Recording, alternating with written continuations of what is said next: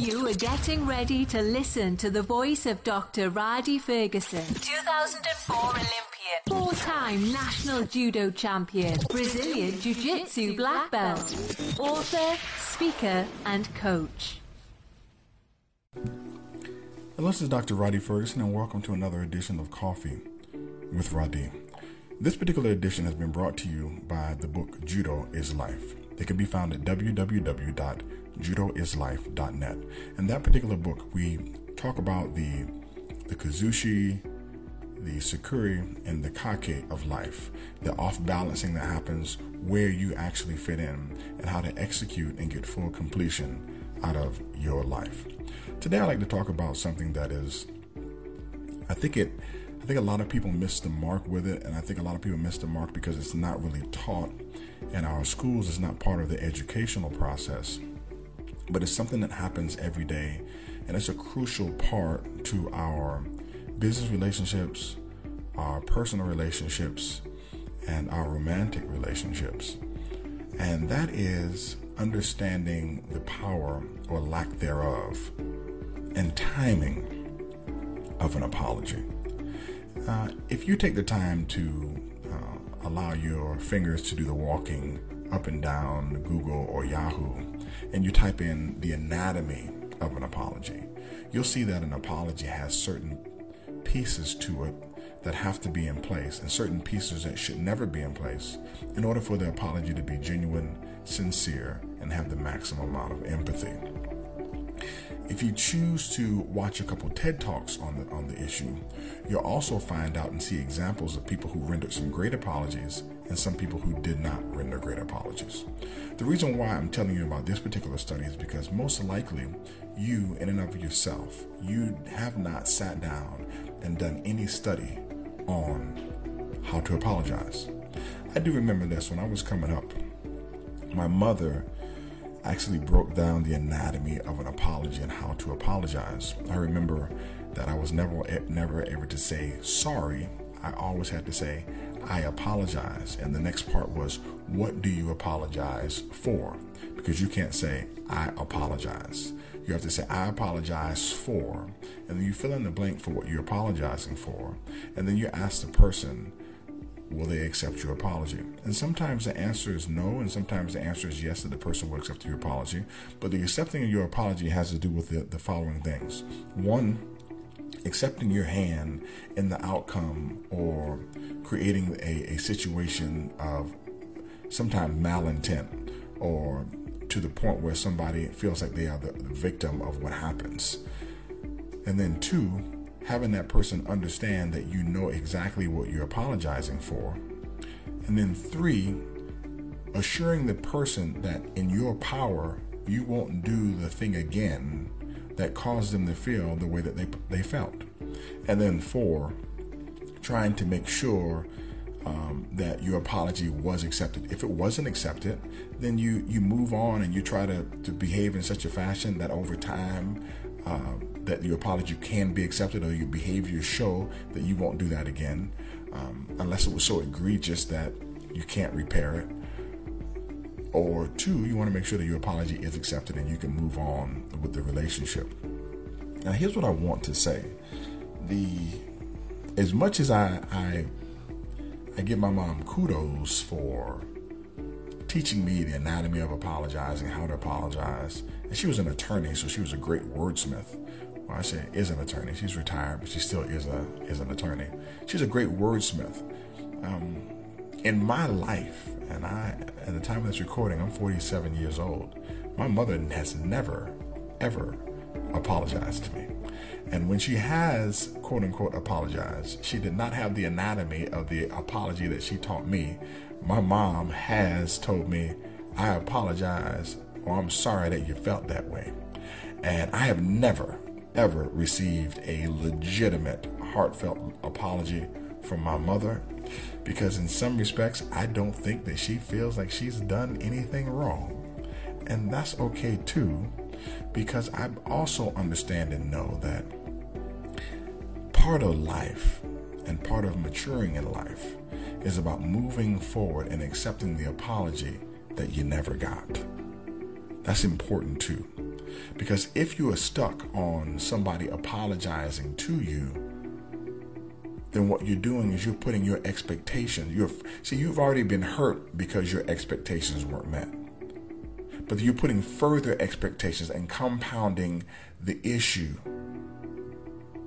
by expecting the person to render an apology, or one that you would deem to be satisfactory. Now, if you're in a relationship and the person does not know how to apologize, I would highly recommend that you all sit down and talk about communication, about conversation, about the anatomy of apology, about the anatomy of apology, about the power of apologizing, and also give them this particular podcast to listen to. Here's what I want to talk about. I want to talk about, first and foremost, the power of an apology.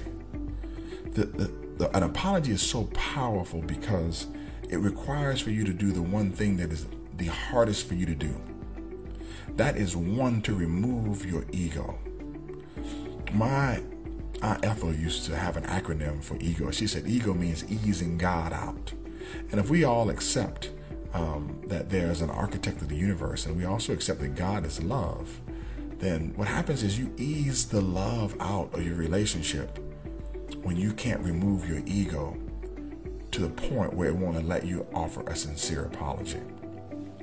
The other thing is that you have to remove the ego so that you can become empathetic to the person that you've hurt or harmed, knowingly or unknowingly. You have to put yourself in the shoes of the victim. And once you do that, your apology becomes so powerful to the point that the person feels like that you love them, that you care about them, and that your feelings are sincere. That you love them, that you care about them, and your feelings are sincere. And you have to remove your ego, because in the process of your apology, those people want to know that you are selfless and that you love them so much so that you're willing to remove your ego or remove a little bit of yourself in order to strengthen the bonds of the relationship that you have with that particular person. The other reason that the apology is so powerful is because it allows you to stitch and weave the fabric of your relationship together and tighter. And why am I talking about that? I'm talking about that because a lot of people do not accept that when an atrocity or a situation has happened, the fabric of the relationship has been rented and torn. And sometimes the person who caused the pain can't see the true damage of the tearing of the relationship. But even though they can't see the damage, there's nothing wrong with offering as much stitching as possible. This is the power of the apology. And the other thing that is so powerful about the apology, or what can make it as powerful as possible, is if you understand the purpose of the apology. The purpose of the apology is for it to sound to the receiver, not from the sender, but to the receiver, like it's heartfelt. So when you ask yourself, was my apology a good apology?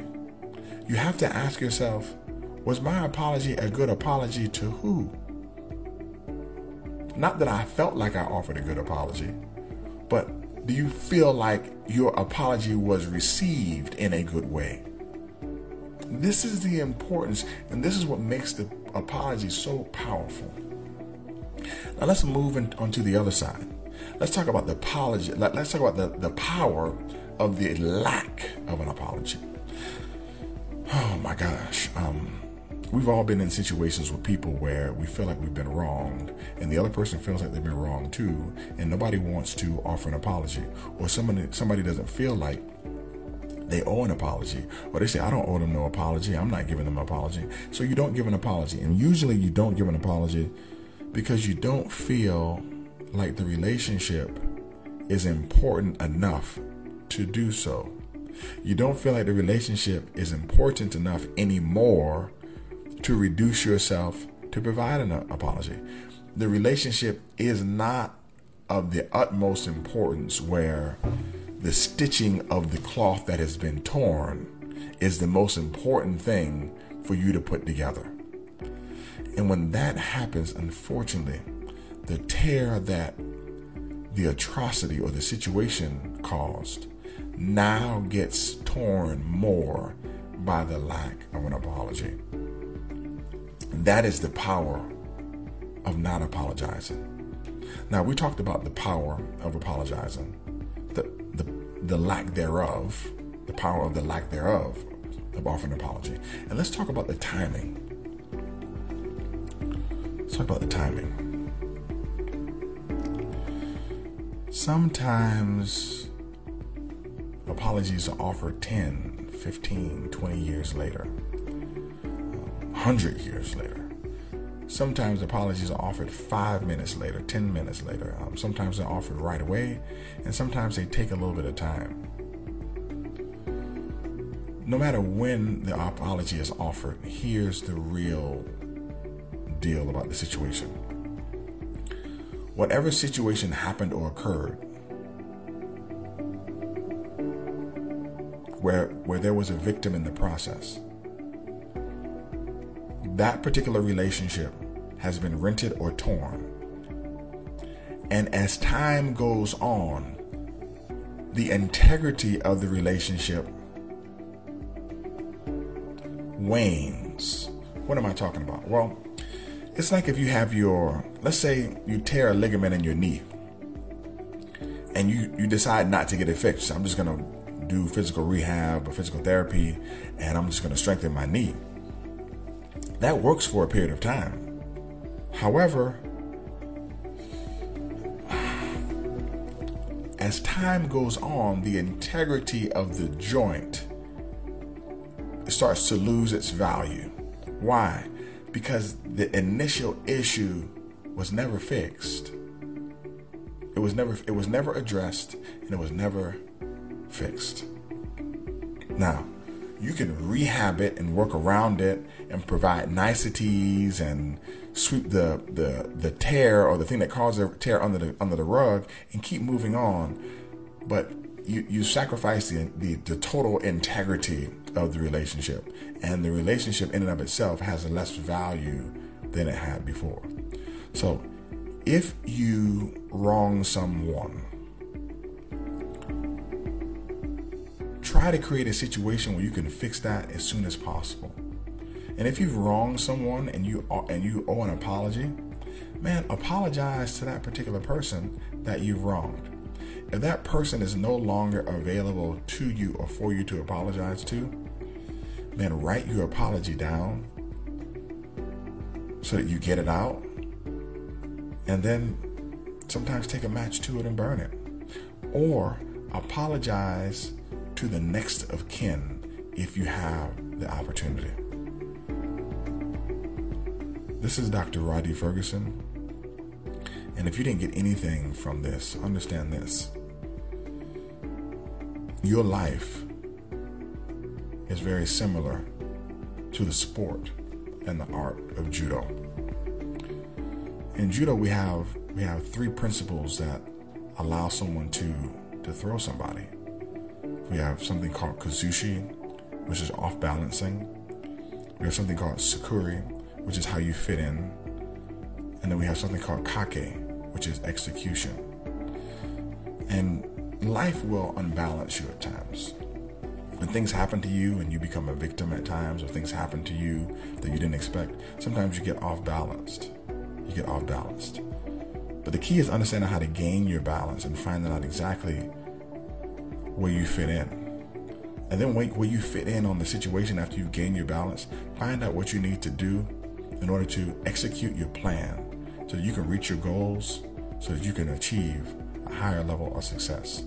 I talk about these particular things and how these things relate to your life in my book, Judo is Life.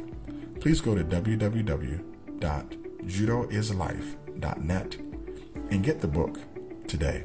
Thank you so much for joining me for another edition of Coffee with Radi. Remember, I love you, but God loves you best.